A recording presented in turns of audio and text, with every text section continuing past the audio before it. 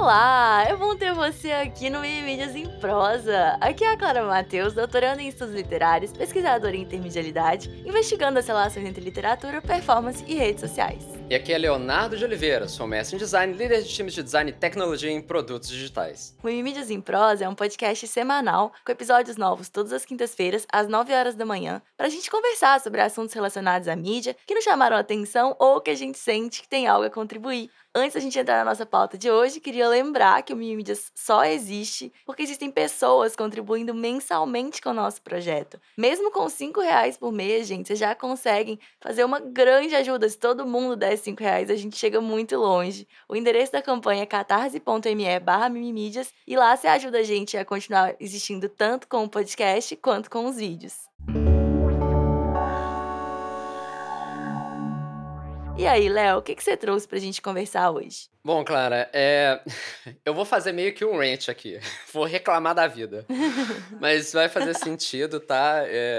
Enfim. Bom, então, Clara, eu tenho um notebook já há 5 anos. Eu comprei ele lá em 2017. Ele performa super bem, ainda tá com alguns pequenos problemas dessa existência já prolongada, assim. Ele reinicia quando eu fecho ele.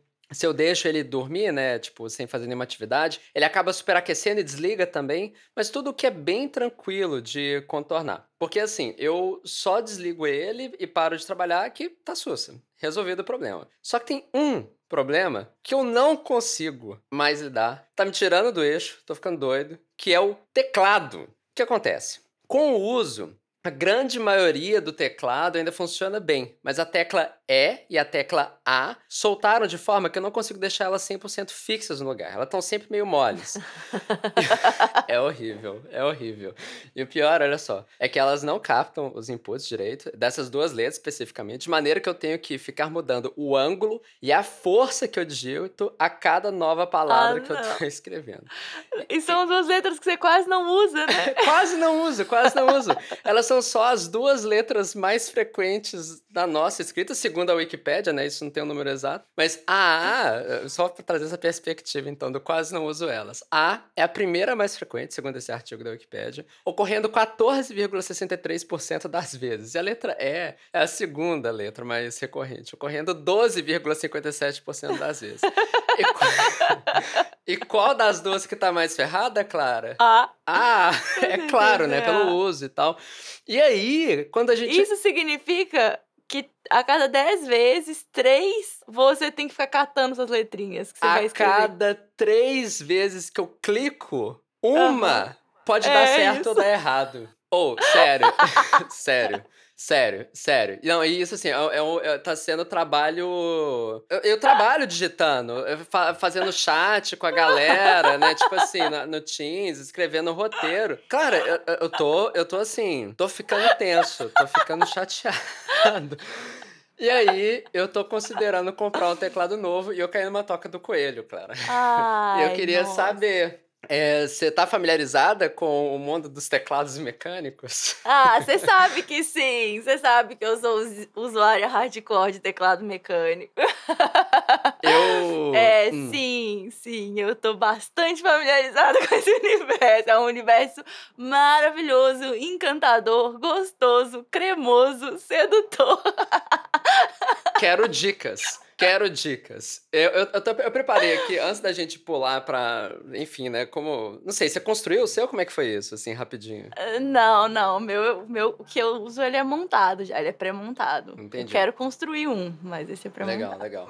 Então, antes da... Eu sou uma usuária hardcore, mas, eu uso o dia inteiro, carrego ele pra todos os lados. A minha mochila tem um pedaço de teclado mecânico. E passo horas e horas a fio, assim, tenho mais de 1000 horas no meu teclado mecânico do que um profundo conhecimento, assim. E é gostoso, vale a pena. Ai, meu Deus do céu, não tenho nem como descrever. Você cansa os dedos, mais ou menos. Muito menos, mas muito menos. E tem toda... é um universo, né? O que você vai falar? Eu não sei. Eu vou falar um monte de coisa ainda. Tem muito então vai. Eu vou aqui, aí depois a gente volta. Não, beleza. Que eu quero entender o seu, não sei se... Eu não quero queimar. Tá. Então, assim, gente, o que acontece desse mundo aí? Existe toda uma comunidade... enorme online dedicada especificamente à criação de teclados personalizados e com padrões de digitação altíssimos. Eu já sabia que isso era uma coisa, eu sabia que a Clara tinha um, na verdade eu falei assim, nossa, a Clara tem um, eu não tenho certeza, mas eu tenho quase certeza que tem. Mas eu nunca tinha parado pra mergulhar a fundo nisso, né? Esse conteúdo às vezes aparecia, mas eu nunca clicava, nunca tirava fôlego, porque eu sabia que ia ser uma toca do coelho, um buraco sem fim, que eu ia me enfiar em vídeos e vídeos a fio da galera construindo, falando especificações, e foi isso que aconteceu, porque agora virou uma questão de necessidade. Aí eu vou compartilhar um pouquinho dessa experiência aqui pra dar uma ideia da profundidade da coisa. Primeiro, vou falar de algumas especificações, assim, porque a gente não se dá conta, né, da profundidade de algumas coisas que parecem mundanas pra gente, assim, tipo, muito do dia a dia, mas que tem uma coisa muito interessante ali por trás. Primeiro, que cada tecla vai ser classificada em diferentes categorias dependendo do tipo de feedback tátil que ela dá no momento da digitação. Antes eu pensava só no aspecto da praticidade da construção, né, do switch, né, o dispositivo que faz o acionamento de cada letra especificamente. Eu nunca tinha parado pra pensar no aspecto de experiência do usuário de cada letra. E assim, em uma super simplificação, vai ter gente que vai classificar, né, esses mecanismos das teclas em 3 variedades principais, né? Tem o linear, que é o que dizem que tende a ser o mais desejável pelas pessoas, que ele é um pouquinho mais macio, mais silencioso. Tem o tátil, que o Tarra, que é um criador lá no YouTube que eu acompanho e gosto muito, ele vai descrever que é como plástico bolha. A ideia é que tem tipo um plop de feedback a mais que coincide, né, com o acionamento da tecla quando você termina ali a digitação. E tem o clique, que é também quando acontece esse plop, mas acompanhado de um som mais alto de clique. Existem também tipos, né, de desenhos de tecla dos mais diversos também, que são referentes a diferentes fabricantes, como a Taihao, Cat ou Sherry, que variam com a altura, formato côncavo ou convexo das teclas, inclinação e outras coisas. Existem diferentes porcentagens referentes a layouts de teclados. Isso aqui também foi uma novidade e que vai me ajudar a escolher um teclado depois. Que vão desde teclados 100%, que são esses com letras direcionais, teclado numérico de funções, até uns tipo de 40%, que eles chamam, que tem só as letras e uma série de atalhos para outras teclas que deveriam existir. Isso para não falar em teclados que são otimizados mais para um sistema operacional ou outro, né, tipo Windows ou Mac. E claro, também existe uma infinidade de possibilidade de personalização das teclas em si e uma combinação de lindíssimas, lindíssimas, lindíssimas teclas dando um ar desde vintage, futurista, fofíssimo e tudo mais. Entre outros detalhes, só outras coisas que dá para personalizar. Pode ter o amortecimento das teclas, teclas que são acionadas em diferentes graus de pressão, que pode ser legal para gamers, né? Tipo, você pressiona levinho para andar e mais fundo para poder correr. Lubrificação das teclas, isso eu pirei, nem fazia ideia que dava para fazer isso, mas dá para você lubrificar as teclas para elas ficarem ainda mais macias. Tipos de iluminação do teclado e, claro, os layouts assim, os mais específicos e personalizados possíveis para a necessidade de cada pessoa. Só, assim, eu tô nem arranhando a superfície do Não que é mesmo. esse mundo todo, mas e nem era meu propósito, Não, assim, mas ir assim, mais a fundo. mas isso que você tá falando também são as primeiras coisas que a gente pensa, mas que não são as coisas mais importantes. Porque você não falou Hum, 2 coisas que eu considero as coisas mais importantes na hora de escolher um teclado: o idioma e o layout. perfeito. É porque existem, Hum, né, existe o teclado, os principais aqui no Brasil, que é o ABNT, que é o teclado do Brasil, e o teclado norte-americano, né, o padrão inglês internacional, que é o teclado inglês que tem como ter acento. Porque existe também o teclado americano, que não é o internacional, então que nem tem como ter cedilha, por exemplo.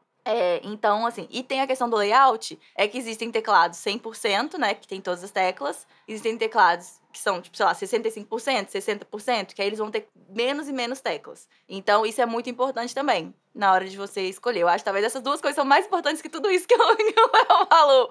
O Léo tava focado mais nas coisas de hobbyista, assim. Mas quando a gente começa a pesquisar, é isso que puxa, sabe? E realmente é como se isso fosse mais importante, mas não é pro dia a dia e pro uso corriqueiro. O switch faz muita diferença, o tipo de mecanismo, né? Basicamente, isso que o Léo falou, de linear ou tátil, você não vai encontrar assim quando você estiver comprando. Você vai procurar, você vai encontrar hum, como red, blue ou brown. Que o red, né, o vermelho, ele é o que faz menos barulho, né? Que é esse, que é o mais linearzinho, né, de todos. O Blue, que é o mais tátil, é o que é o tec, tec, tec, tec, tec, assim, que é o que os gamers gostam, né? Tipo assim, é esse mais, tipo, com mais cara de teclado mecânico. E o marrom, que é o que eu uso, ele é o mais ou menos, ele é no meio termo, porque pra escrita, ter um pouco de feedback sonoro é muito importante, porque dá muito mais essa sensação de que você tá progredindo, você tem, tipo, um reforço, sabe? Que é um reforço que é muito bom de ter. Mas também não precisa ser um barulho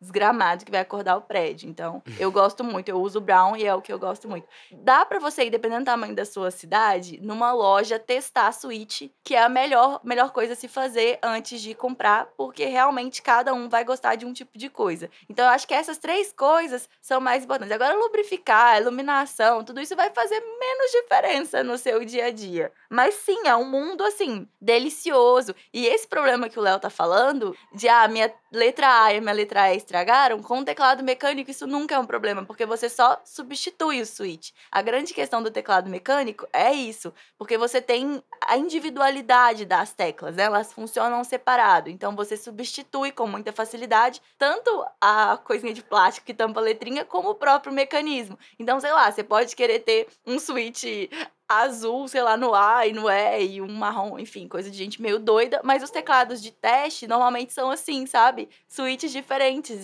nas letras diferentes pra você testar e de marcas diferentes. Enfim, é um mundo enorme, mas é isso que eu falei, assim, eu tenho mais de 40 dias direto de digitação, né? Mais de 1000 horas no meu teclado. Então, tipo assim, é uma coisa meio que já indispensável, assim, na minha vida, na escrita da minha tese, que eu não imaginava tanto que... A gente sabe, né, que pra videogame a galera usa, mas que pra escrita, assim, foi uma coisa que chegou em mim, essa informação, quando eu tava meio... Porque teclado de notebook é muito ruim no geral, né? E aí eu falei, quer saber? Vamos ver, assim, porque minha mão já tava ficando meio cansada demais, um incômodo no pulso, que só foi embora, sabe? Com o teclado mecânico. Eu posso ficar numa posição que tem muito mais ergonomia. Mas é isso, Léo. Bem-vindo, sabe? Você vai adorar. E toda escolha é uma boa escolha, eu acho, sabe? Não precisa fritar muito. Eu queria dicas, assim, você falou de testar no mundo, assim, mas é tipo em lojas especializadas ou mais generalistas? Como que isso acontece, assim? Como que eu pesquiso isso? Então, se você pesquisar teclado mecânico no Google Maps na sua cidade, se tiver alguma loja especializada, você vai ficar sabendo. Mas você pode também ir numa loja qualquer, assim, de informática que for maior, talvez eles tenham os teclados lá que são mecânicos. Assim, você já pode... Às vezes a pessoa da loja não vai saber muito bem, mas você pode ter olhado na internet, sabe? Esse aqui é blue, esse modelo aqui é red. E aí você vai sabendo o que você quer olhar lá. Mas enfim, o nível de quanto que você tem que saber antes da loja vai depender do tamanho da sua cidade, né? Não, se bem que pode ter uma cidade muito pequena que tem, tipo, uma galera muito... Sei lá, mas enfim, menos provável, né? Então, se você vai sabendo os modelos e que são mais populares e quais que são os switches, dá pra você ter aí esse entendimento, sabe? Ou senão na loja E mesmo, você olha. de fabricantes específicos, assim? Ok. Tem todo tipo, né? Tem teclado mecânico de todo preço, tem de todo jeito, assim, né? É um grande universo. Você pode fazer isso também. Você pode ir numa loja que tenha teclado mecânico e você pode pesquisar pelo modelo, sei lá, esse aqui. Aí você vê as especificações e descobre, assim, qual que é o switch pra você entender. Mas vale a pena comprar, acaba valendo mais a pena comprar pela internet, né? Pelo preço. Mas enfim, é isso. Vale a pena pelo menos testar, eu acho, assim, pra entender o que te agrada mais. Fantástico. Estou anotando as dicas e se eu comprar um, eu falo. E se não der pra testar, fica a minha recomendação pra você e pra todo mundo de usar o marrom, que é o meio termo, que é delicioso. Boa. Muito show.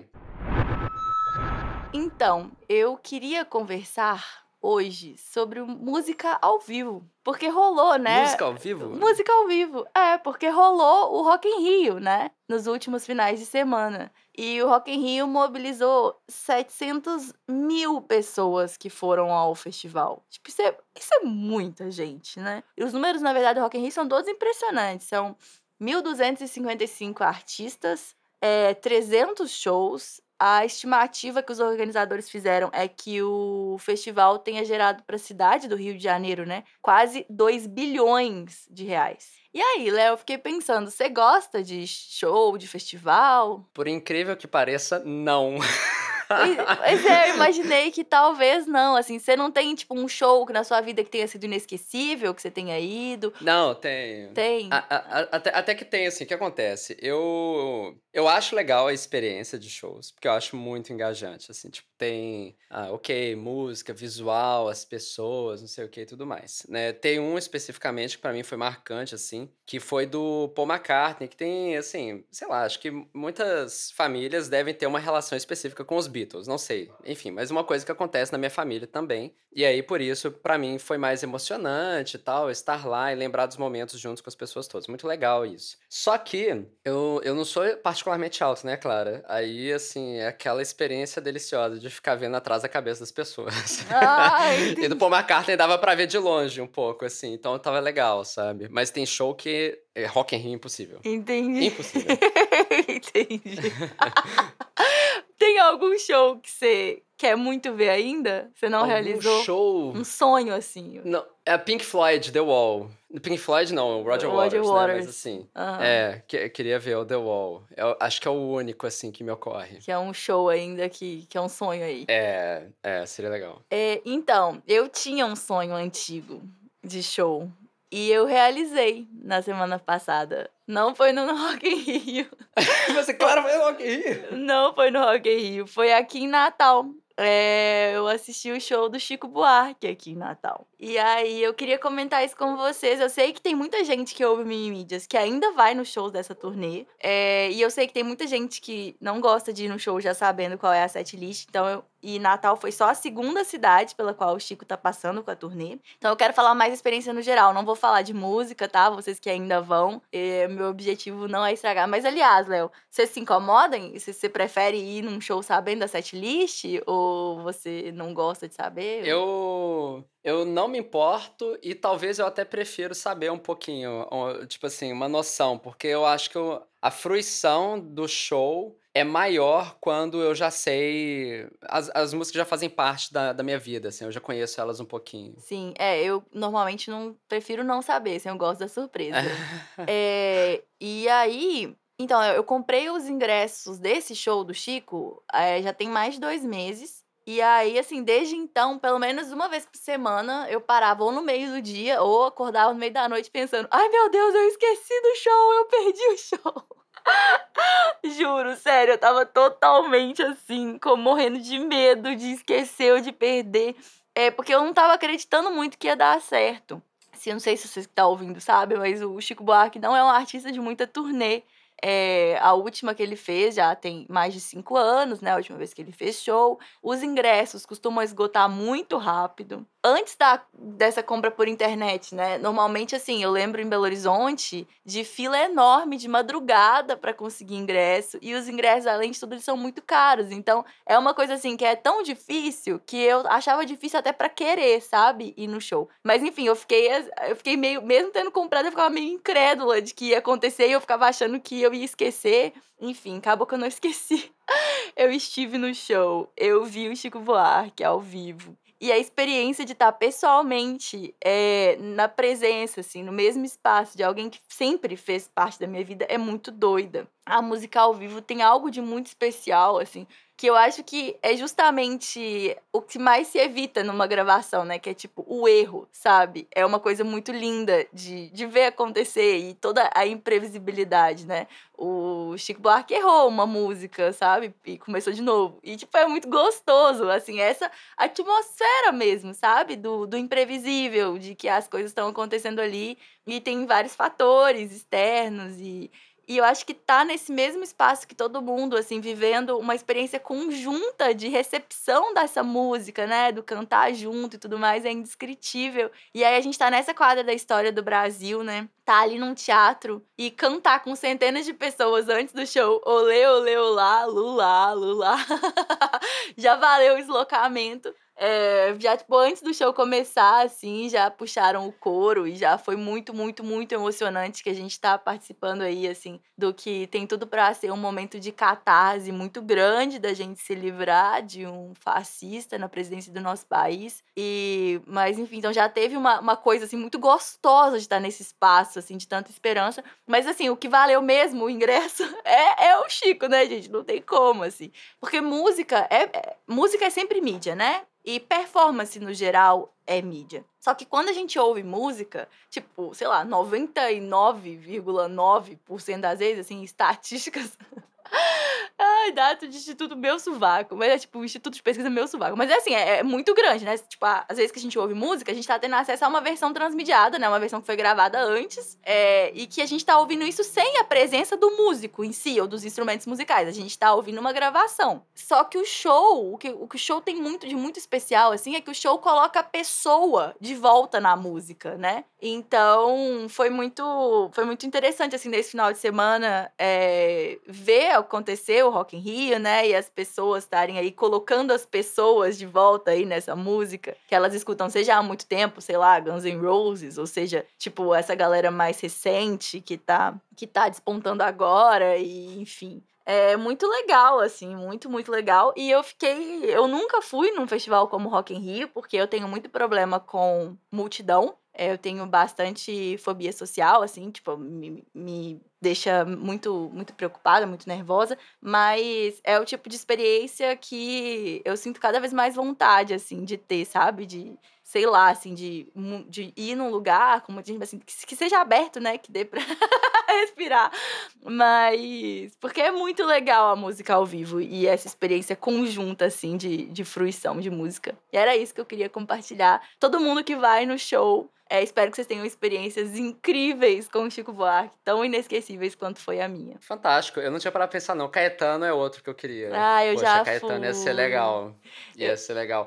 Tem uma coisa legal do Chico, é que o Caetano, inclusive, assim, tendo uma possibilidade, vai correndo, assim, porque o Caetano, ele já tá vacilando um pouco no violão, a voz dele já não segura tanto. Ele é uma pessoa que já tá sentindo, assim, essa idade na performance, né? Eu vi ele com o Gil, né? A turnê que ele fez com o Gilberto Gil, coisa mais linda do mundo.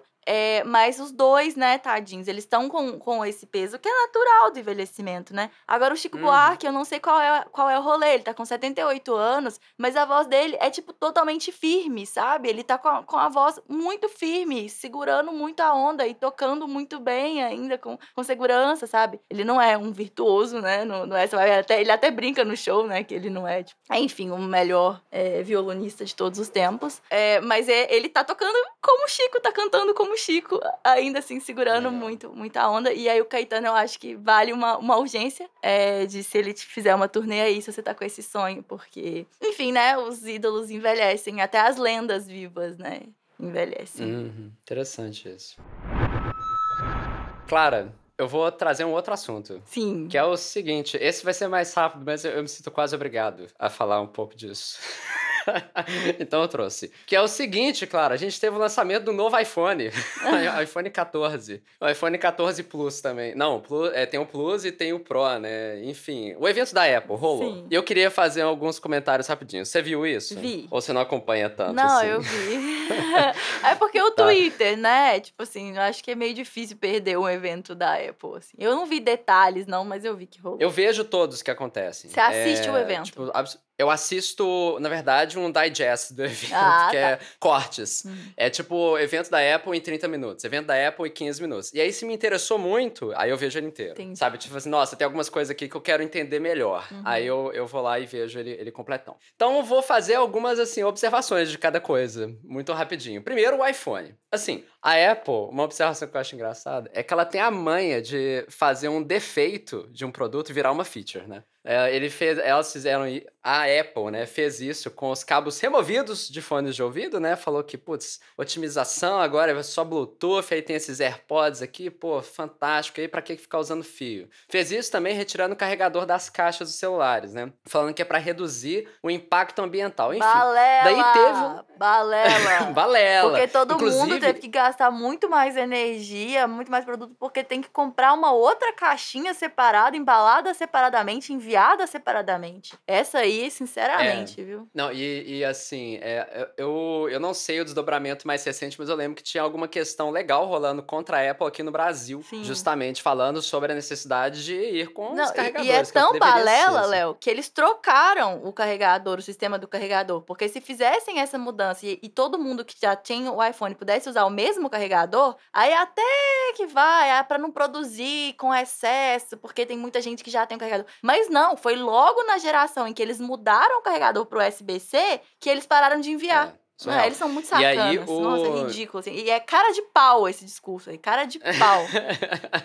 Mas é o que eles fazem, é o que eles fazem. É. Fica, não só pelo impacto ambiental, aqui no caso eu acho que é especialmente problemático, mas de sempre assim, o que seria um defeito, eles tentam reenquadrar pra se transformar em feature, né? Pra tentar, não sei se controlar é o termo melhor, né? Mas enfim, gerar, né, a percepção do público, o pessoal desejar aquilo no final das contas. É muito doido. E aí, claro, teve o lançamento do novo iPhone Pro 14, que transformou aquele notch, sabe? Tipo aquele bereguete no topo, assim, que Sei. até então ele era só junto, né, da borda superior, em uma linha desconectada no topo do celular. Só que aí, que eu não achei que ficou bonito, inclusive, mas enfim, que aí eles chamaram esse izinho, esse tracinho ali em cima, de Dynamic Island, servindo de um hub de notificações como uma espécie de elemento de interface que aumenta e diminui em complexidade de acordo com a necessidade do usuário, tipo uma interação assim, bem interessantezinha que vai mudando ali de acordo com o seu uso. Achei bem legal, mas eu acho engraçado que hoje já tem outros celulares no mercado que conseguem, inclusive, dispensar esse notch, né? Tipo, de fato, sem nada ali, só, inclusive até com câmera atrás da tela, né? E a Apple não faz isso por questões tecnológicas, funcionalidades que ela usa, que de fato ela não consegue fazer isso com o que ela promete pro celular. Mas enfim, é só ela tentando justificar por que ela ainda tem aquele izinho ali em cima, né? Achei interessante. É sobre ela tentar vender essas novas escolhas de design como novos benefícios. Enfim, outras coisas rapidão. O iPhone agora, ele tem um recurso que aponta para satélites que oferecem internet quando você está em áreas de baixa cobertura. Eu achei isso bem absurdo e bem interessante. Mas é um serviço que você tem que pagar extra daqui a 2 anos. 2 anos sem pagar, daqui a 2 anos você tem que começar a pagar extra para poder ter acesso a esse benefício especificamente. Teve também o novo Apple Watch Ultra para pessoas esportistas. Achei feio, mas achei legal, mas meio feio. Tem o Apple Watch Series 8, que ele tenta adivinhar, claro, olha que absurdo, quando você está ovulando com base na temperatura do seu pulso. Além dele ter uma tecnologia específica para detectar acidentes de carro e chamar socorro, caso você não responda ao seu alarme. E aqui eu acho muito interessante, particular, assim, tem uma série de questões problemáticas sobre questão de monitoramento de dados pessoais e, enfim, segurança pessoal da informação, que é bem problemático. Especialmente agora com o banimento do aborto nos Estados Unidos, né? Esses dados nunca foram tão perigosos, né, de serem divulgados. Teve até um movimento, né? Eu não cheguei a aprofundar nisso, mas de pessoas desinstalando apps de acompanhamento de ciclo menstrual, justamente para isso não ser utilizado como prova contra a pessoa, né? No caso de qualquer coisa, assim. Muito doido, muito surreal, assim. É totalmente Handmaid's Tale. Tipo, é totalmente isso, assim. É a vigilância do útero, né? É absurdo. Enfim.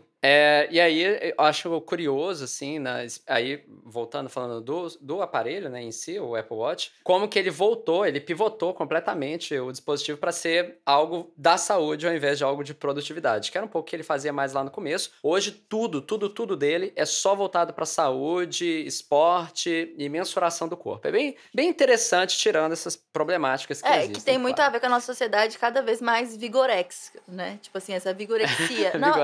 Vigorexia. Okay. É o nome que se dá pra essa questão de ter que se alimentar bem, os alimentos terem que ser nutritivos, ter que, tipo, sabe, é uma condição, assim, que a nossa sociedade caminha a passos largos pra se adoecer nesse sentido também, assim. A gente é muito extremo, né? Tem as pessoas que comem as coisas mais horríveis que a humanidade nunca consumiu antes, tipo assim, produtos que são meramente alimentícios. E as pessoas que a gente até conversou sobre isso, né, com o áudio da Laura, que cada grama do alimento tem que ser nutritivo e tudo mais. Então, tipo assim, esse caminho super saúde, a quantidade de passos, meu Deus, pulsar, o batimento cardíaco, não sei o que tem, é assim, é esse mesmo outro extremo da sociedade, né, dessa saúde, que na verdade ela é também um caminho de um transtorno, né? Inclusive, assim, o Apple Watch Ultra, que é esse novo que eles lançaram, ele é voltado para atletas de alta performance. Mas, assim, fato é que não é só o atleta que compra, né? Todo mundo que deseja esse estilo de vida ou deseja alguma coisa que tá dentro desse universo acaba comprando também, né? Que enquadra bem no que você comentou. E aí, uma última coisinha, né? Que aí não tem a ver com lançamentos nem nada que eu fico acompanhando, mas uma coisa que me chamou a atenção nesses anúncios todos, né? Especificamente, é como eles ainda, agora sim, a gente já tá num estágio pandêmico que está voltando a ter confraternizações, enfim, né, encontro de pessoas, eventos grandes, o Rock in Rio tá aí, né, que nem falou, por exemplo, mas é muito interessante como que a Apple decidiu não voltar aos palcos, porque antes, esses eventos, eles eram nos palcos, né, era a pessoa lá na frente falando, antes era Steve Jobs, depois mudou pros outros todos lá. Eu acho isso curioso enquanto escolha, que é esse ambiente mais controlado. A última vez que teve um lançamento de palco, que eu me lembre, aí eu teria até que ter conferido, talvez, mas foi a vez que o cara tava fazendo, esqueci o nome do moço, mas ele tava fazendo lá a demonstração do Face ID. Era a primeira vez que ele ia acontecer, não existia Face ID antes disso. Só que aí deu pau.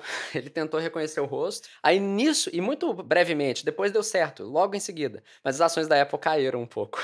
Por causa de um vacilo dentro ali da demonstração ao vivo, né? E aí eles optaram por manter-se no digital e fazer vídeos pré-gravados e tal, que é bem bonito, é bem legal. Mas achei curioso essa continuidade de um legado pós-pandêmico, assim, né? Nessas superproduções de lançamento de equipamentos. E é isso. É um pouquinho aí do evento da Apple, agora deste final de ano. Final de ano não, sacanagem, gente. Mas, enfim, desse setembro, Jesus. Passou, o ano tá passando rápido. Tá passando rápido. Léo, então, quando saiu, né, a lista dos indicados do Emmy, eu disse que quando fosse rolar a premiação de fato, eu ia comentar com você sobre os ganhadores. Então, a premiação rolou agora, né, na segunda-feira, dia 12 de setembro. E foi uma premiação na qual todos os favoritismos, basicamente, eles se confirmaram. Não todos, né, mas quase todos. Mas, assim, vamos comentar aí rapidinho quais são os grandes ganhadores, né? Eu tinha dito já que, em termos de minissérie, a grande favorita era o The White Lotus. Ela é realmente uma minissérie incrível e não deu outra. Ela foi a grande ganhadora da noite. Foi ganhadora de 5 prêmios nessa categoria de série limitada, antologia ou filme de TV, né? Ganhou melhor série, melhor ator coadjuvante, que é o Murray Bartlett, né? Que faz o Armond. E, na real, ele é o protagonista da série. Eu, pra ser sincera com vocês, assim, eu não entendo por que pode inscrever todos os personagens como se eles fossem todos coadjuvantes, que é o que o White Lotus fez, assim, pra mim é, tipo, meio ridículo ver um personagem, um ator que faz um personagem como o Armond ganhar coadjuvante, mas enfim, sempre tem esse tipo de coisa. E ganhou a atriz coadjuvante também, né, com a Jennifer Coolidge, que ela faz aquela completamente fora da caixa, né? Aquela personagem que é a Tônia. E ela realmente é coadjuvante. E ela rouba a cena, merecidíssimo. Levou também melhor direção e melhor roteiro. E somando as categorias técnicas, foram 10 Emmys pra White Lotus. E é realmente uma minissérie que vale muito a pena assistir. E então, fica aí possivelmente a última vez que eu vou falar da série aqui e vou indicar, mas assistam. É muito divertido mesmo. Na comédia, quem levou tudo foi o Ted Lasso, né, da Apple. Ganhou 4 prêmios. O Jason Sudeikis ganhou mais uma vez como melhor ator. E como não, né, ele é maravilhoso mesmo. Ted Lasso é um personagem extremamente carismático, muito por causa do ator, que é brilhante. O Brett Goldstein, o Roy Kent, levou o melhor ator coadjuvante. E Ted Lasso ganhou também melhor direção e melhor série de comédia. No drama, todo mundo já sabia também que ia ser do Succession, ganhou melhor série, melhor ator coadjuvante foi o Matthew McFadyen, fazendo Tom Wambsgans, e levou o melhor roteiro de drama também. Mas mesmo assim, o Round Six também levou estatuetas e também fez história. O Lee Jung-jae de Round Six ganhou como melhor ator. E ele é o primeiro homem asiático a ganhar um Emmy de melhor ator em drama. E Round Six também levou melhor direção em série de drama. E então, muito legal, muito incrível ver Round Six ser contemplada ali, mesmo que não tenha ganhado o melhor drama. E teve também um prêmio que todo mundo já imaginava, né? Mas é um dos principais prêmios da noite, que foi o melhor atriz de drama pra Zendaya, por Euforia. E o que eu acho legal dessas premiações, assim, porque muitas vezes agora com esses serviços de streaming, a gente fica sem saber muito bem, assim, o que assinar, o que consumir e tudo mais. E eu gosto de ver, assim, como um termômetro, sabe? Porque, por exemplo, esse ano, a grande ganhadora do Emmy foi a HBO. Porque White Lotus é da HBO, Succession é HBO, a Euforia é HBO, né? Teve a Apple com Ted Lasso e Netflix com Round Six. Mas quem levou pra casa mesmo foi a HBO e fica aí bem indicado que se você quiser estar acompanhado aí com o que a comunidade das séries e dos produtos para TV tem considerado que tem sido produzido de melhor, um serviço que vale considerar assinar é a HBO, embora é muito engraçado ver isso, já que é um ano no qual a gente acabou de ficar sabendo que a HBO Max, ela tá sendo meio que dissolvida. Ela tá para ser criado um novo serviço junto com o Discovery e tudo mais, mas enfim, levou aí como ganhadora da noite. Muito interessante. Eu não acompanho essas premiações, mas eu acho curioso.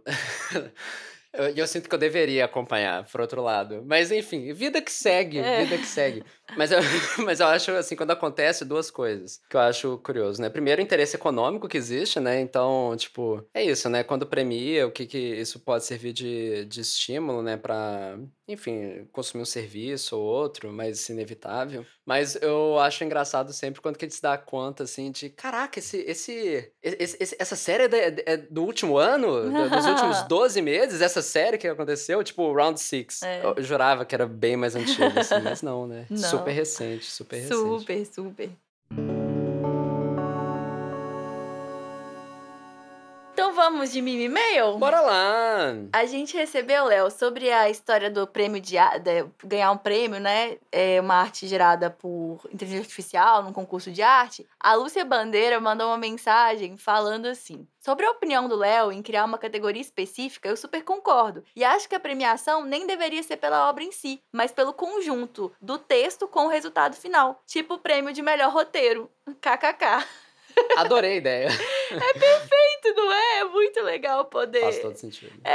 Considerar isso, assim, a obra e o que foi o comando colocado. Adorei também. Se a gente fosse ter um prêmio de arte digital, a gente usaria aí a sugestão da Lúcia.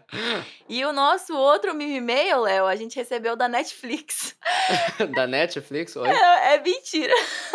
Mas é que rolou uma coincidência muito, muito doida. Um dia depois do nosso episódio, saiu um artigo da Screen Rant falando que, de acordo com uma newsletter, tipo, fofoca, né? Totalmente segunda mão. Mas, assim, que o CEO da Netflix, o Reed Hastings, ele era uma pessoa muito indisposta a abandonar o modelo de maratona, né? Que é isso que eu amplamente já critiquei aqui em várias vezes. Mas que ele era muito contra sair desse modelo e de lançar os episódios todos simultâneos, porque ele não queria, não via necessidade, mas que aparentemente ele agora tá contemplando essa possibilidade para alguns lançamentos da Netflix serem semanais. E o que mudou, Léo? Eu acho que o que mudou foi o podcast. A gente nunca sabe quem tá escutando do outro lado, né? Vai lá aqui, né? Um beijo pro Reed Hastings. Um beijo, como é que é? Um beijo, um abraço e um queijo, sei lá. Mas na verdade tudo não passa de especulação. O próprio autor dessa newsletter que gerou tudo isso, que deu esse furo, disse no Twitter depois que a fonte dele não confirma que a mudança de fato tá sendo analisada ou implementada. Mas eu achei que era muito legal compartilhar aqui com vocês.